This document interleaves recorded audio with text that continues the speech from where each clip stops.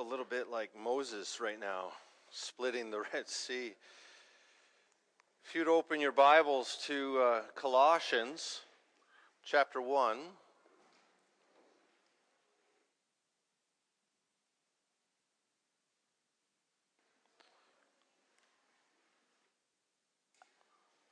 As you're finding your place, would you please stand? Would you just close those doors there for us, please? Colossians chapter 1. We're going to read verses 15 through 20.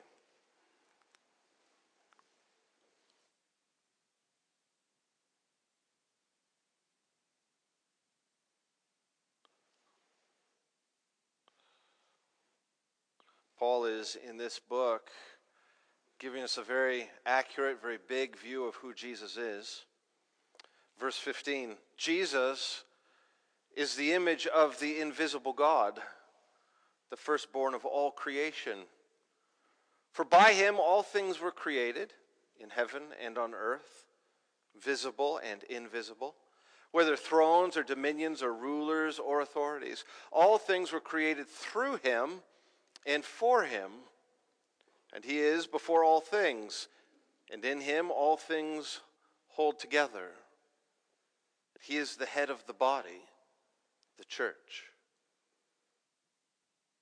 He is the beginning, the firstborn from the dead, that in everything he might be preeminent. For in him all the fullness of God was pleased to dwell, and through him to reconcile to himself all things, whether on earth or in heaven, making peace by the blood of his cross. Verse 18 again. And he is the head of the body, the church. Let's pray. Lord Jesus, we affirm the words of the Holy Spirit written through Paul to the Colossians so many years ago, that you are the image of the invisible God. In you all the fullness of God dwells. In you the perfect man was made manifest to the world. You are the creator. You are the sustainer. You are the redeemer and savior of the world. And all of this makes you the head of the church. You are our leader. We submit to you. We seek to follow you. Oh God, help us as we endeavor to do this together. Help us to follow you with joy and gladness and thanksgiving, remembering always the example of your death by crucifixion on the cross in humble obedience to the Father, your resurrection from the dead, and your exaltation above every name, that at your name every knee shall bow and every tongue confess that you are Lord, to the glory of God the Father. Would you be the Lord of this church?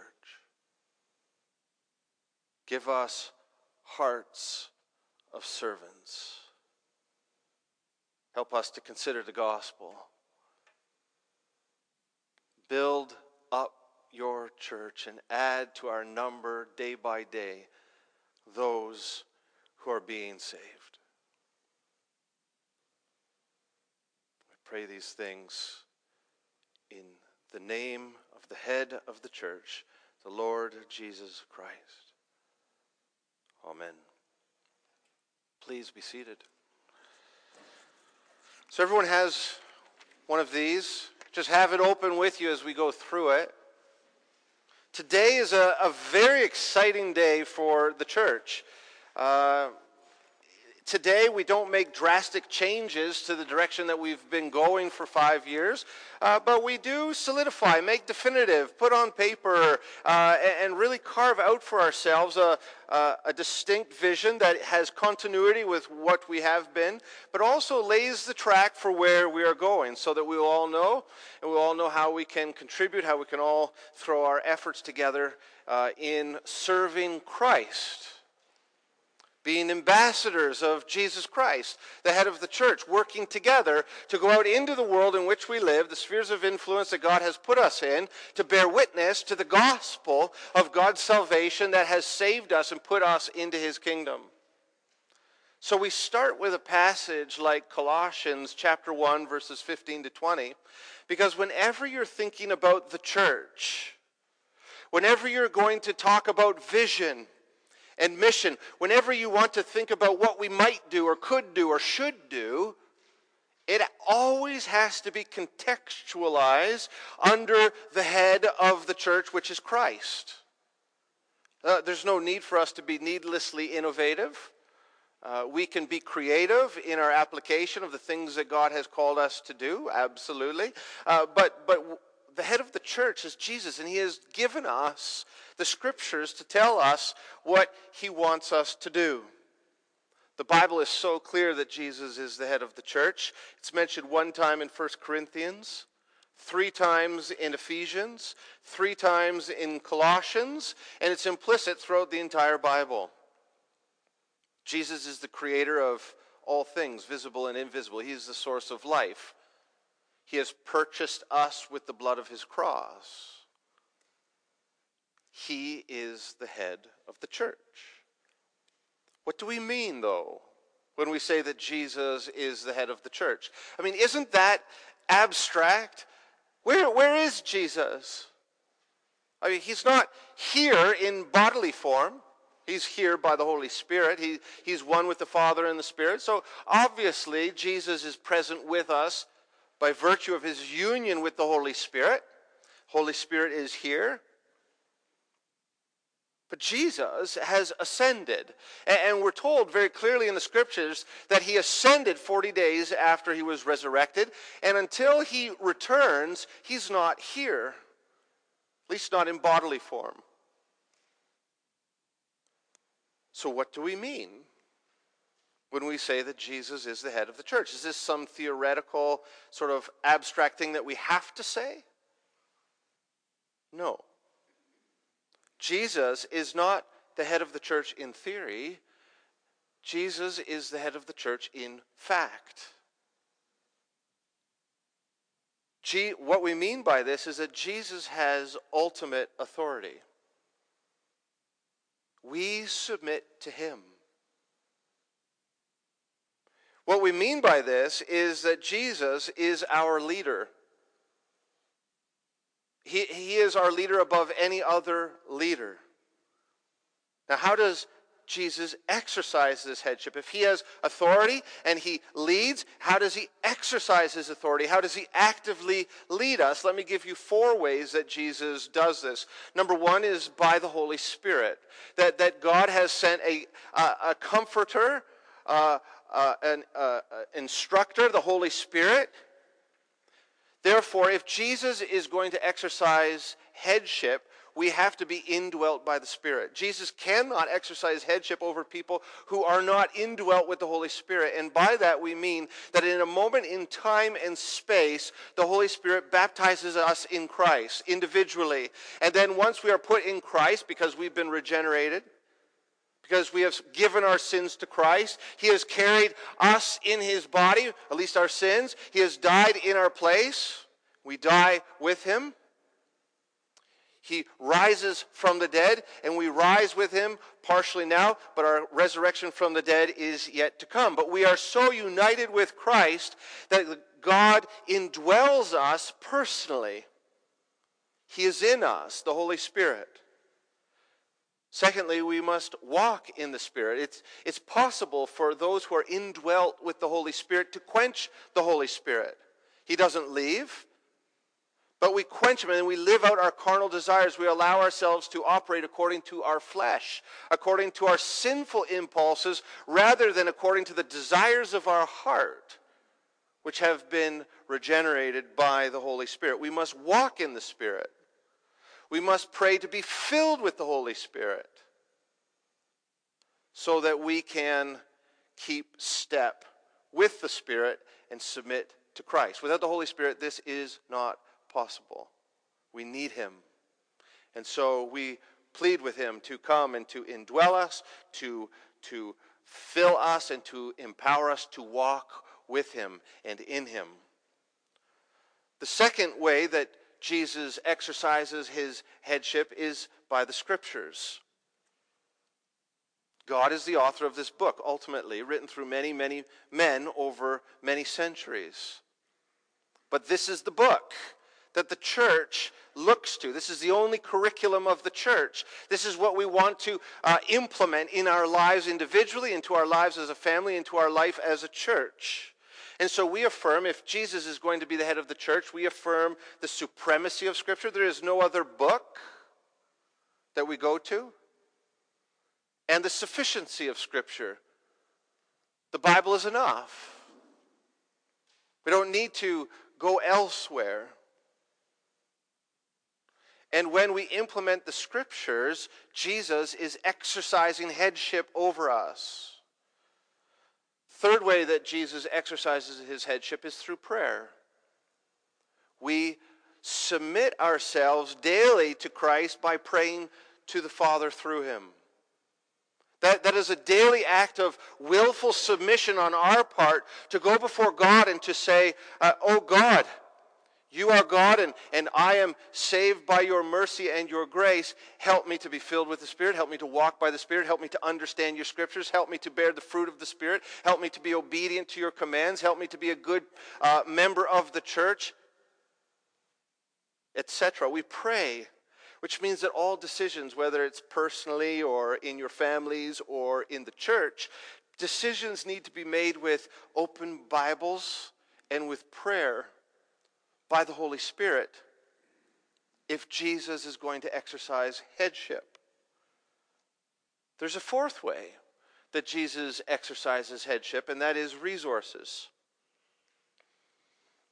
Jesus will send us the people to do the things in the right time that he wants us to do.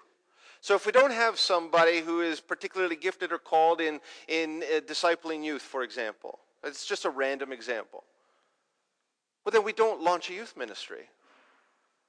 We can only do what we are equipped and gifted to do. And so we have to look at ourselves, the human resources that God has given to us, and Jesus will add to our number people with particular gifts to do things that he wants us to do. You see, the thing about the Bible is there's so much that God has called us to do, we can't do it all at once. How do you know where to start? You start according to the resources that God has given you. First and most important resource is the people that God has sent. And then secondly, the finances. We can't buy things that we have no money to buy. And so if we think, well, that would be a great ministry, but it's going to cost us a certain amount of money. Well, if Jesus, the head of the church, really wants us to do that thing, we're going to find that we have the money. We're going to find that we're able to do everything that God wants us to do when we trust him and we submit to him. So yes, we want to do everything that God has commanded us to do, each in its time, according to the people and the resources that the head of the church gives to us. So having said all of this, we begin, if you look at your chart at the very top, the head of the church is Jesus Christ. Now this means then, when the elders of the church go to try and figure out what should the vision of the church be, really we're not trying to come up with a vision ourselves. Our goal is not to be vision casters for the church. The head of the church reserves the right and the authority to set the vision of the church. And so our goal as elders is to seek the Scriptures, to seek the Holy Spirit by prayer, to reveal, to uncover, to explore, to find out what is the vision of Jesus Christ for the church. And you don't have to look very far to find out what that vision is. So it's there on your sheet, or you can open up to Matthew chapter 28. We believe that this is the vision of every local church on earth, or it should be. So this is 40 days. This is happening 40 days after Jesus was raised from the dead. He's about to ascend up into heaven. So verse 16, Matthew 28:16. Now the 11 disciples went to Galilee, to the mountain to which Jesus had directed them. And when they saw him, they worshipped him. There's an affirmation of his headship, right? Because these 11 apostles plus Matthias and Paul are going to be the apostles of the church that set the foundation for every local church in every generation from the time that the church was birthed in the first century. But those leaders of the church are worshiping Jesus. That affirms the headship of Jesus, just as we already have, even though some doubted. Verse 18, and Jesus came and said to them, all authority in heaven and on earth has been given to me. Go therefore and make disciples of all nations, baptizing them in the name of the Father and of the Son and of the Holy Spirit, teaching them to observe all that I have commanded you, and behold, I am with you always to the end of the age. Jesus gave the original leaders of local churches the vision. And notice how he frames it. Verse 18, he says to them, all authority in heaven and on earth has been given to me. That's quite a statement. I have all power. I have all authority. I can ask you to do whatever I want to ask you to do. There's an affirmation from Jesus himself that he is the head of the church. He's more than the head of the church, right? He is the head of all things. But here, he's the head of the church. He has all authority. Now, what would you do if God gave you all authority? It's an interesting question to contemplate. What do men do over the face of the earth right now when they have a little bit of authority, right? Maybe they're working on a nuclear weapon. That makes them feel a little bit bold. We do all kinds of terrible things. But what does Jesus do with all of the authority that is given to him? With the authority given to me, says Jesus, I want you to go and make disciples.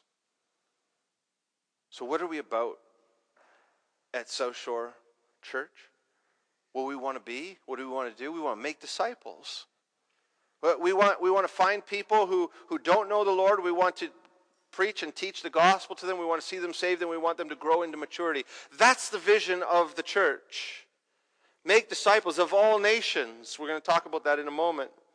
Baptizing them in the name of the Father, the Son, and the Holy Spirit. So we believe that as we go out and somebody becomes a Christian, when they're regenerated, once they become believers and they're saved, we want to baptize them as their first act of submission to the head of the church. And then going from there forward, we want to teach them to observe all that Jesus has commanded. That's what it means to make disciples. And where do you go? Do you just go to the red letters in the Gospels? We teach the whole counsel of God, the whole Bible. Jesus' commandments are given to us in all 66 books of the Bible. So that's a tall order. With all authority, Jesus said, here's the Bible. I want you to learn it. I want you to live it. And then I want you to teach it. That's Ezra 7:10. Learn the Word of God, then live it out, then teach it. That's what it means to make disciples, and that's what we want to do. And how do we do this? Is this task not too great for us? It's true, it is. It is too great for us in our own power, in our own abilities, in our own talents. But look at what Jesus says, behold, I am with you always to the end of the age. He has departed. He has ascended to heaven, but he hasn't left us alone. He sent the Holy Spirit. And Christ is here among us, not in bodily form, but by the Holy Spirit. And so everything that we do is in the power of the Holy Spirit. It's in the power of his grace. See, grace is not just forgiveness for past sins. It's the power that God gives us deep within, by his Holy Spirit, to walk in his ways, to desire obedience, and then to live out that obedience, and then to teach others the same. So that's the vision. If we wanted to paraphrase this, we would say that the vision of Southshore is to know God and to make him known. It's not new. It's from the beginning. That's been the vision of Southshore. You want to take to know God and make him known. You want to say, well, what exactly does that mean? What we mean by that is the Great Commission, the vision of the head of the church for the church. So now that we know what we're about, now we know what we're called together to do and to be, how are we going to fulfill this vision? How do we actually put legs and feet to this? How do we actually see that disciples are being made? I forget what book it is in, but my wife has been sharing with me an illustration from a book that she has read. Imagine you had a shoe factory. So this is not from me, but I don't know who to credit with it.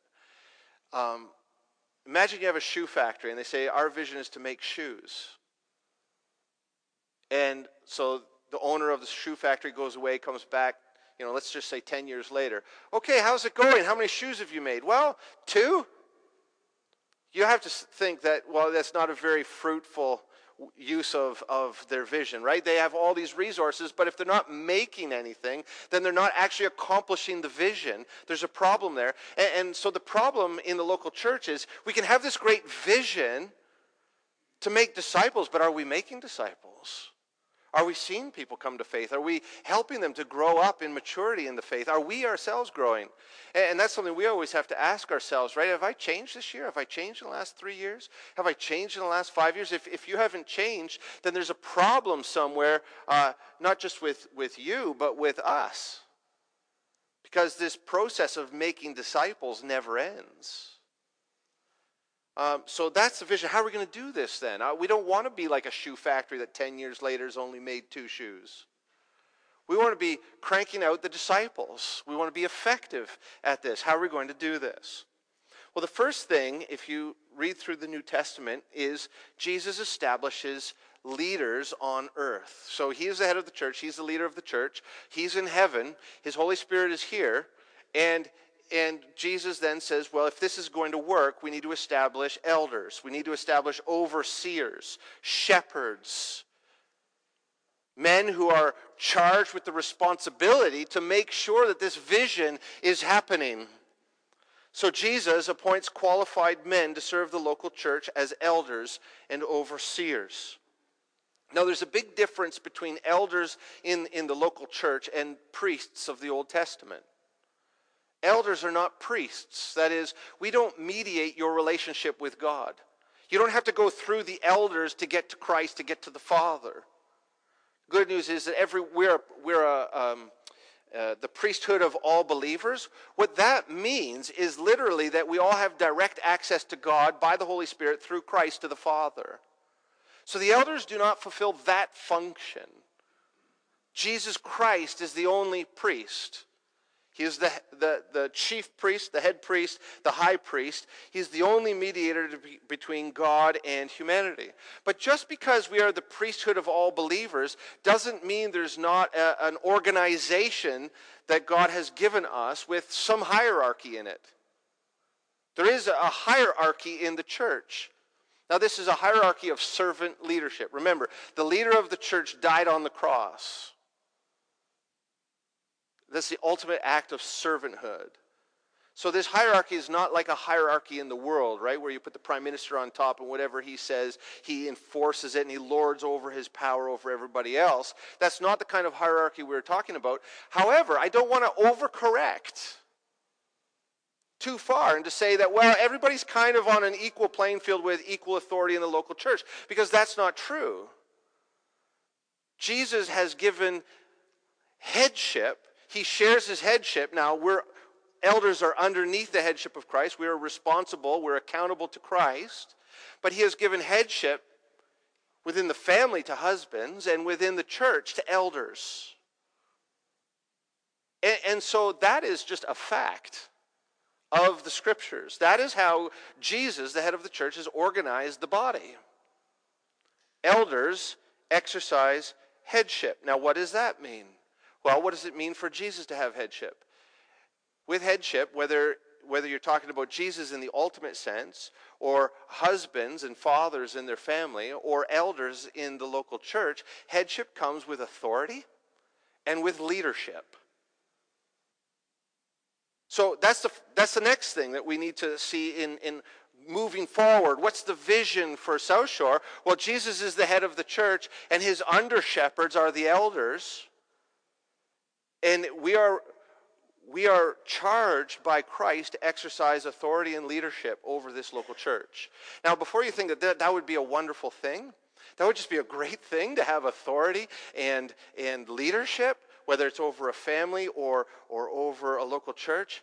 I could tell you from 10 years experience of headship in marriage and 12 years of headship in the local church, headship is not something you actually volunteer for. It's not something you really, really want. Headship is heavy. It's heavy. It keeps you up at night. And if you do fall asleep, it wakes you up. And you carry it around always, knowing that you are responsible. You're overseeing the soul care of a local church. And at the end of the age, when we stand before Christ, those who have been put in a position of headship, we have to give an account. This is not something that you glibly step into and say, "Oh, I'm the leader of the church. Listen to me." It's heavy. And it's hard. And, I don't know.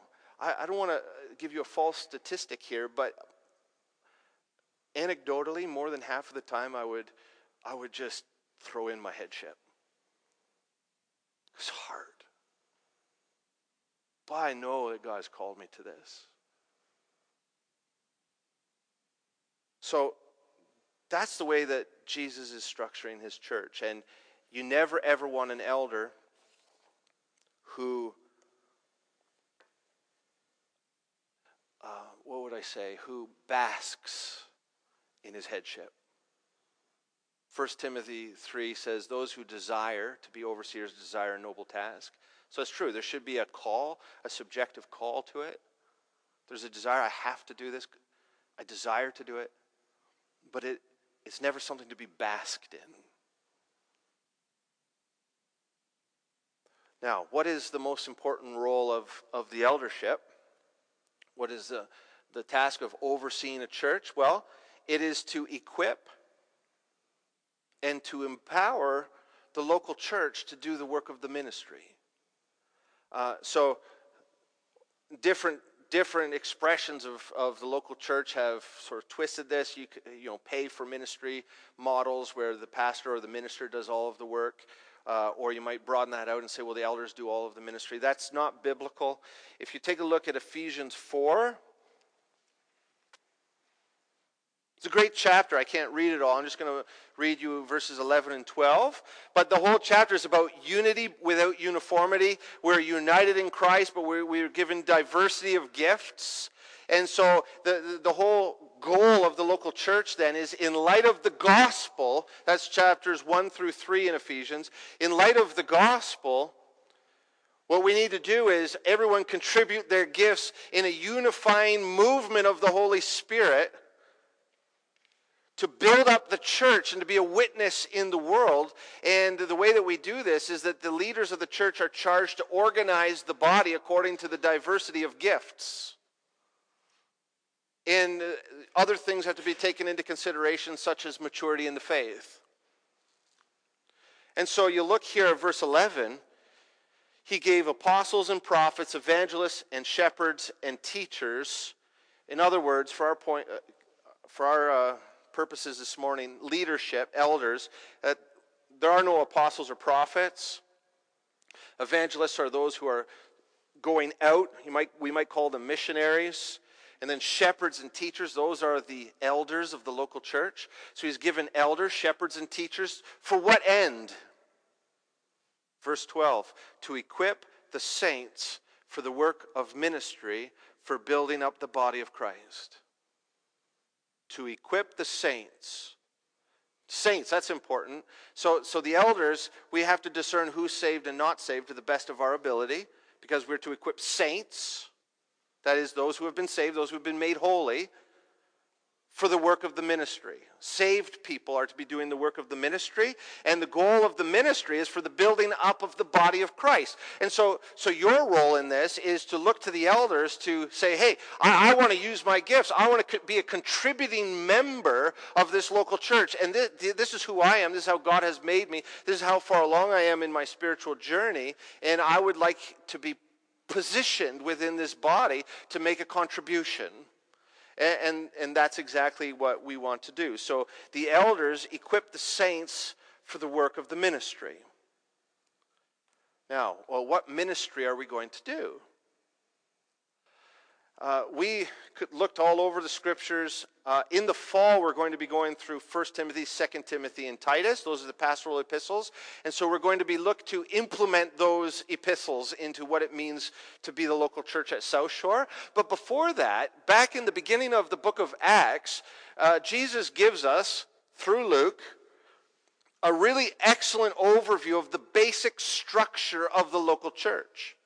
Now, if you're reading through the book of Acts, it is structured this way. The first 4 chapters of the book of Acts, there's no mention of sin in the church. Now, I doubt that there was actually no sin in the early church, but there's no mention of sin. And so what we have in Acts 1 to 4 is this Eden-like existence. It's when the church was pristine. So whenever you're reading narrative, you have to ask yourself the question, is this descriptive only, or is it prescriptive? That is this written because this is what happened, or is this written because this is how we ought to be? You got to be very careful in the Old Testament between those two, because so much of the Old Testament is not prescriptive. In fact, we should do the exact opposite. But with Acts 1 to 5, you have 4 chapters where everything seems to be excellent. And then you have the fall of the church in chapter 5. Fall of the church, typologically, in picture form. You have Ananias and Sapphira, who are like a new Adam and Eve. And they sin. And from that point forward, whether you're reading in the book of Acts or you're reading in the epistles, there's been problems in the local church. So if we have problems ever at Southshore, it's not new to the local church. There's always been problems in the local church. But the way in which the book of Acts has been written is that chapters 1 to 4, as much as they are descriptive, they are also prescriptive. Prescriptive. So the things that are described there, that's how we ought to be. That's what we ought to aspire to as a local church. Now there are 2 sections in Acts 1 and 4, well 3 actually, one at the end of chapter 4, which is very similar to the one that we're going to look at in Acts 2. But there are these 3 places where you get sort of summary statements. So what we're going to look at is, when we try and figure out what we're going to do as a church, we want to look at Acts 1:8 in its context, and we want to look at Acts 2:42 in its context. And these 2 verses, in their proper contexts, are going to establish for us the basic structure of ministry at Southshore. So open your Bibles to Acts chapter 1. I'm going to read verses 6 through 11. And the driving verse that we're going to pull out of this passage is Acts 1:8. So we're back now to the ascension. You know how our vision comes out of Matthew 28, and Jesus is ascending up into heaven? That's what's happening here. It's Luke's version of the same moment in time, the same historical experience. Acts chapter 1, verse 6. So when they had come together, they asked him, Lord, will you at this time restore the kingdom to Israel? And he said to them, it is not for you to know the times or seasons that the Father has fixed by his own authority. But you will receive power when the Holy Spirit has come upon you, and you will be my witnesses in Jerusalem and in all Judea and Samaria to the end of the earth. And when he said these things, as they were looking on, he was lifted up, and a cloud took him out of their sight. And while they were gazing into heaven, as he went, behold, 2 men stood by them in white robes, and said, Men of Galilee, why do you stand looking into heaven? This Jesus who was taken up from you into heaven will come in the same way as you saw him go into heaven. Now, the context then of what we're going to look at is this. They're gathered together with Jesus, and they have a question. This is an important question. Remember, because Luke wrote the book of Acts, and we just went through the book of Luke. And remember what we said last week about the book of Luke. Central to Luke is what? The idea of kingdom. The kingdom of God. When is that going to come about? So they say, is now the time when you will restore the kingdom to Israel? And what is Jesus' response? It is not for you to know the times or seasons that the Father has fixed by his own authority. In other words, no. No. Now is not the time when I'm going to fully manifest the kingdom. Now, I would just insert here, we are living in a form of the kingdom in that the king is reigning through the church. I appreciate that. But the full manifestation of the kingdom has not yet come. In fact, at the end, we're told that it will come when Jesus returns. Jesus is coming back. Why is he coming back? He's coming back, if you go back into Luke's gospel, to establish the kingdom, to come to judge and then to reign. So what Jesus is doing as he's ascending up into heaven, he's saying there's a gap. There's a gap between now when I ascend up into heaven and when I return to establish the kingdom. And in that time, that is the time of the local church. And the king will reign on earth through the local church. But it's not the full manifestation of the kingdom. But what does he say? He wants to, if you want to think of it this way, he wants to establish embassies of this kingdom on earth. He wants to establish outposts of this kingdom on earth. He says it's going to start in Jerusalem. I want you to wait for the Holy Spirit. I want you to establish an outpost of this kingdom, which is currently in heaven in its fullness, and it's going to come with Jesus when he comes. I want you to establish an outpost, an embassy for the kingdom on earth in Jerusalem. And once you do that, then I want you to take that, and I want you to do another outpost in Samaria. And another outpost in Judea, which is just north and south from Jerusalem. Samaria is north, Judea is south. In fact, I want you to have outposts for this kingdom all over the world. That's what we are, do you see? We are a continuation of what these apostles started. We are the outposts that started in Jerusalem, then went to Samaria and Judea, and then all over the world. And isn't it wonderful and amazing? It's miraculous, actually. Only God could do it. We are an extension of that original work in Jerusalem. We are an outpost, an embassy. Now, the same impulse, we believe, Jesus wants us to have. He wants us, then, to establish this outpost, first and foremost. And then he wants us to give priority to proximity. Care for the city around you. So, Jerusalem, our Jerusalem is Barrie. What are we doing as an embassy for the kingdom of God here in Barrie? And then he says, once you get that covered, I want you to take a look at Samaria and Judea, Ontario and Canada. Just go out into your nation. What can you do in your nation for Christ? Okay? Now, keep moving out. Keep sending outposts further and further all around the world. And so when you think about the math, you have all these local churches all over the world giving priority to proximity, looking after their city and then their region and then the world. And you have all this wonderful cross-pollination of embassies setting up new embassies all over the world. We want to be a part of that at Southshore. We want to do that. And so on that, if you look over to the far left side of your chart, we do want to be a church that takes seriously our call to missions. We want to establish outposts for the gospel in Barrie, in Canada, and the world.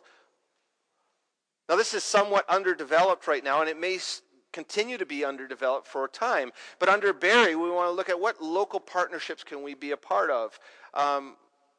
We want to say, hey, can we offer something to the city in the world, in the realm of adoption and fostering? How can we partner as we have with the Pregnancy Resource Center? And maybe there's some others. We also want to plant churches in Barrie. We're not looking to be a mega church here. We want to just keep spreading new embassies all over this city, all over this region, as God sends us people. And then we eventually, and we don't have any plans right now, but we have to think about what's our contribution to Canada.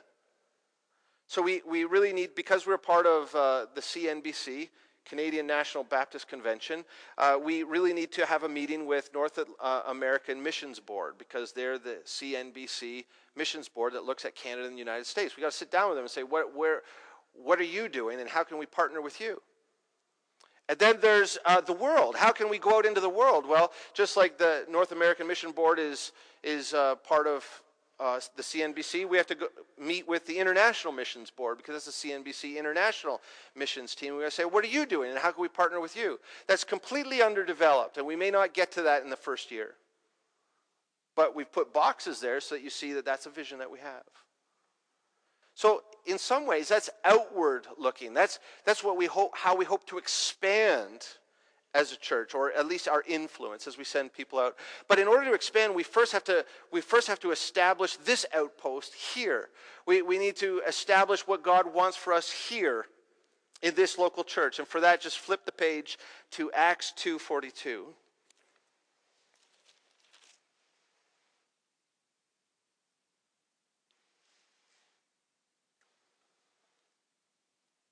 This is a summary of what the early church was doing before Ananias and Sapphira came along. They devoted themselves to the apostles' teaching and the fellowship, to the breaking of bread and the prayers. And awe came upon every soul, and many wonders and signs were being done through the apostles. And all who believed were together and had all things in common. And they were selling their possessions and belongings and distributing the proceeds to all as any had need.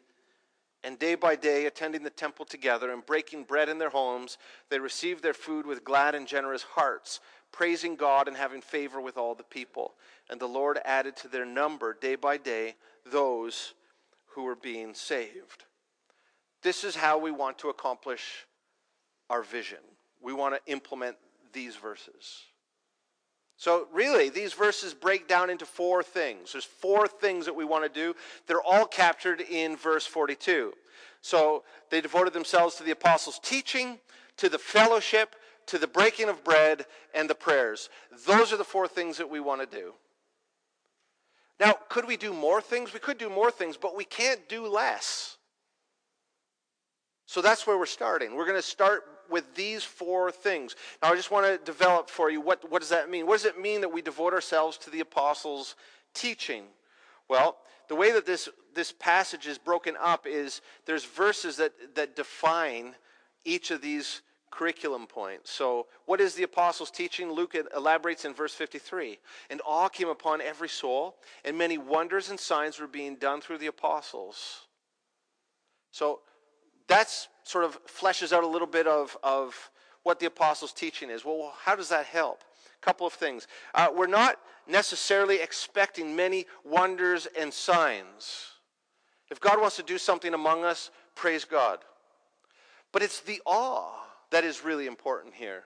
Awe came upon every soul. Why?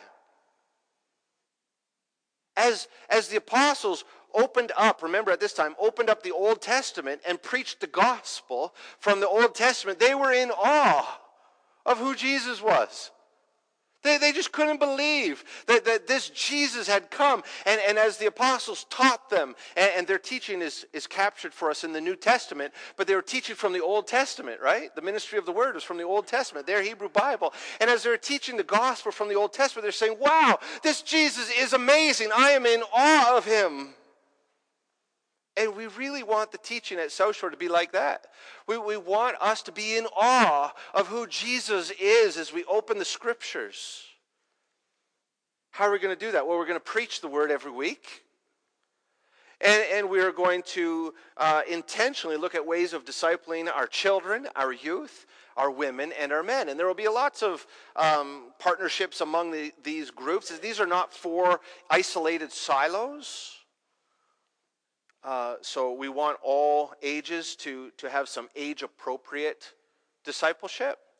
We also want opportunities when we're all together as a family of God, being discipled together. We want times when men are alone being discipled and women are alone being discipled. And we want time where men and women come together to be discipled. We want to disciple husbands. We want to disciple wives. We want to disciple the youth. We want everything. So it's going to take some time to sort of tease out, how does that look? How do we work that out? And we're going to need people to fill those boxes to help us out. Secondly, as we go over, the second thing is fellowship. What's fellowship? Fellowship's a word that gets thrown around a lot, right? A lot of churches have a fellowship hall, and what that really means is where we have coffee together. But that's not really fellowship. That's not fellowship. Fellowship is verses 44 and 45. All who believed were together, and they had all things in common.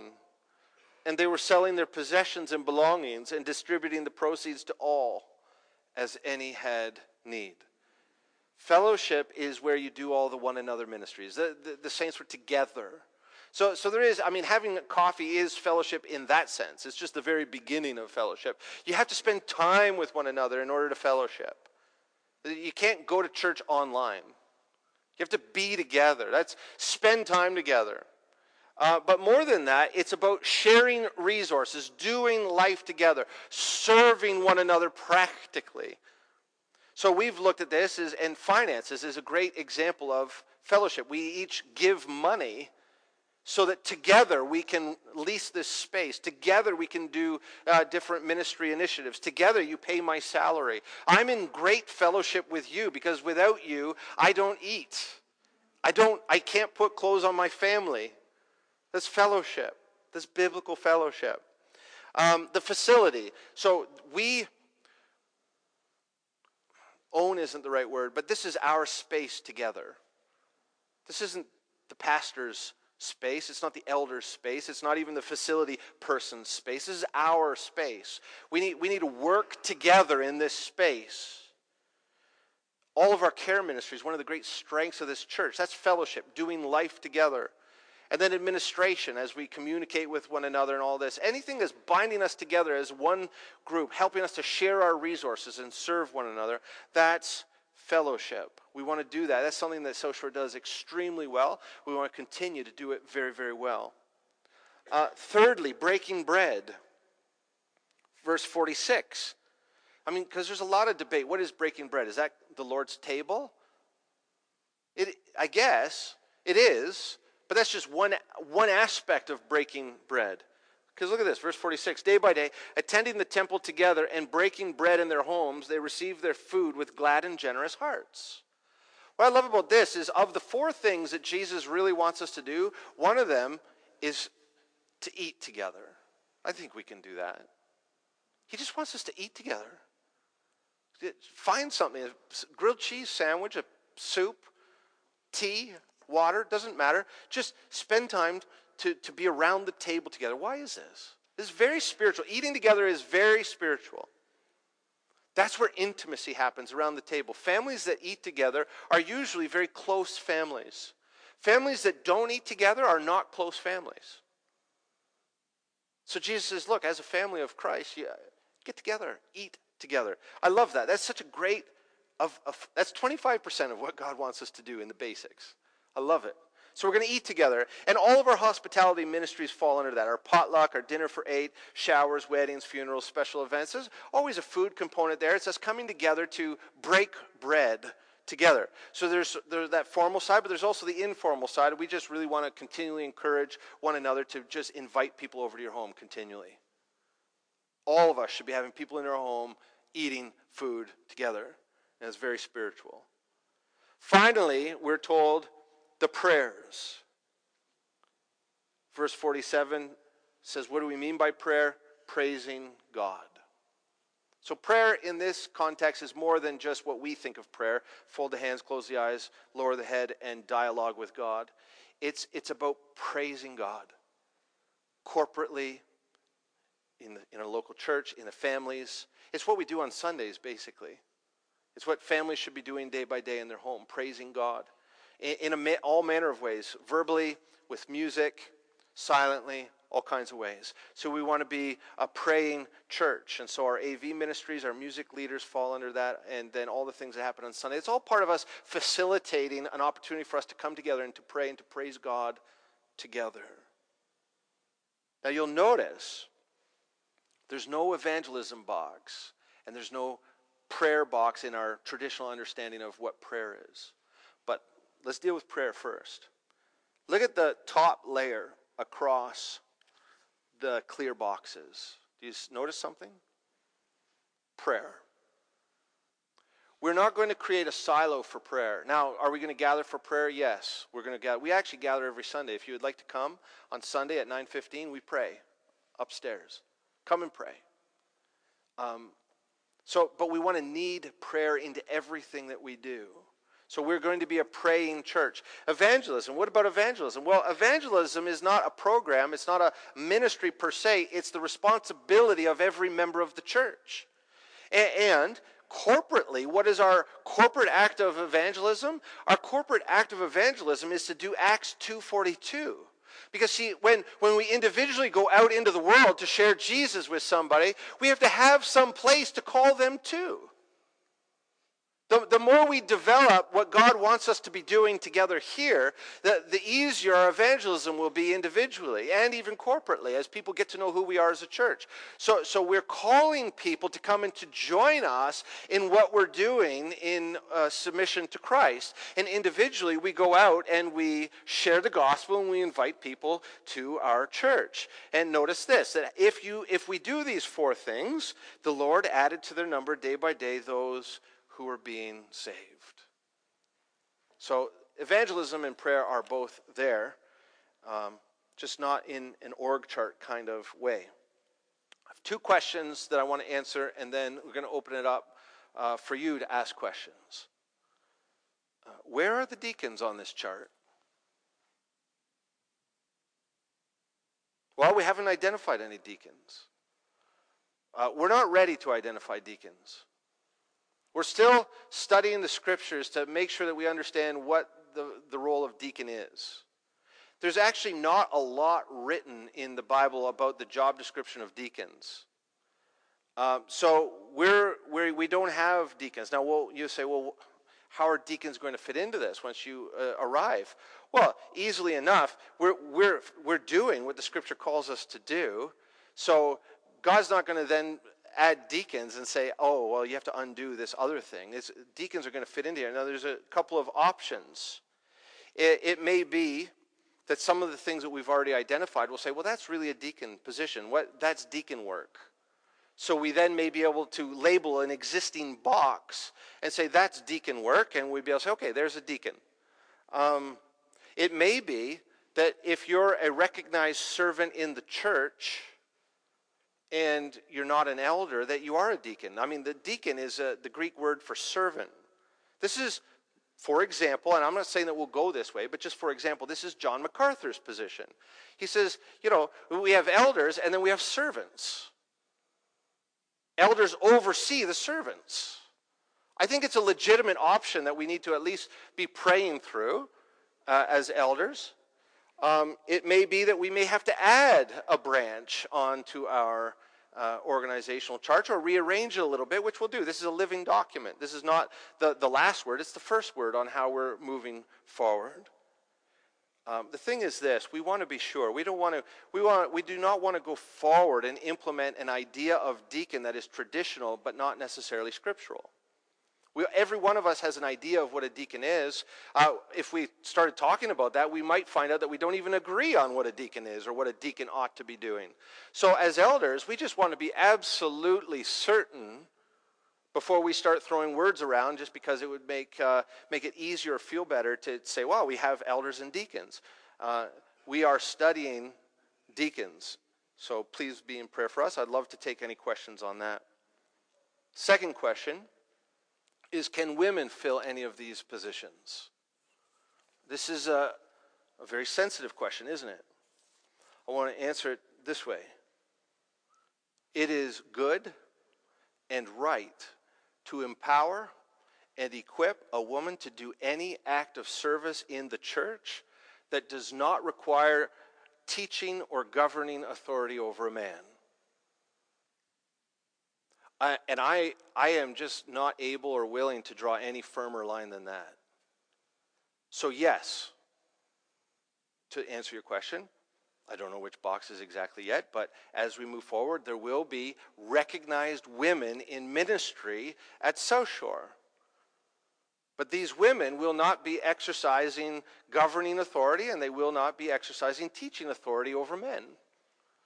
But we want to empower our women, our gifted women, who are able to serve. And we want this to be a place where women can flourish in ministry and contribute their gifts and their talents to the proper functioning of the body of Christ.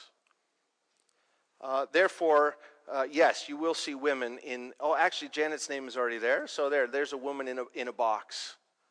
And you can expect probably to see more names of women in boxes. Now, we will be very careful to uphold Jesus' gender-specific mandates to men and women. I can promise you that, because our interest is in pleasing Christ and implementing his scriptures. So with those two questions answered, I want to just pray for us, and then I'll give you some time to think, and we'll take as long as you have to answer or to ask questions, and I'll do my best to answer. And if I don't have the answer, then I'll note it, and then we will, I think I have a pen, and I'll get back to you. Let's pray. Lord, I thank you that you are the head of the church. I thank you that you have given us a very clear vision that we are to make disciples.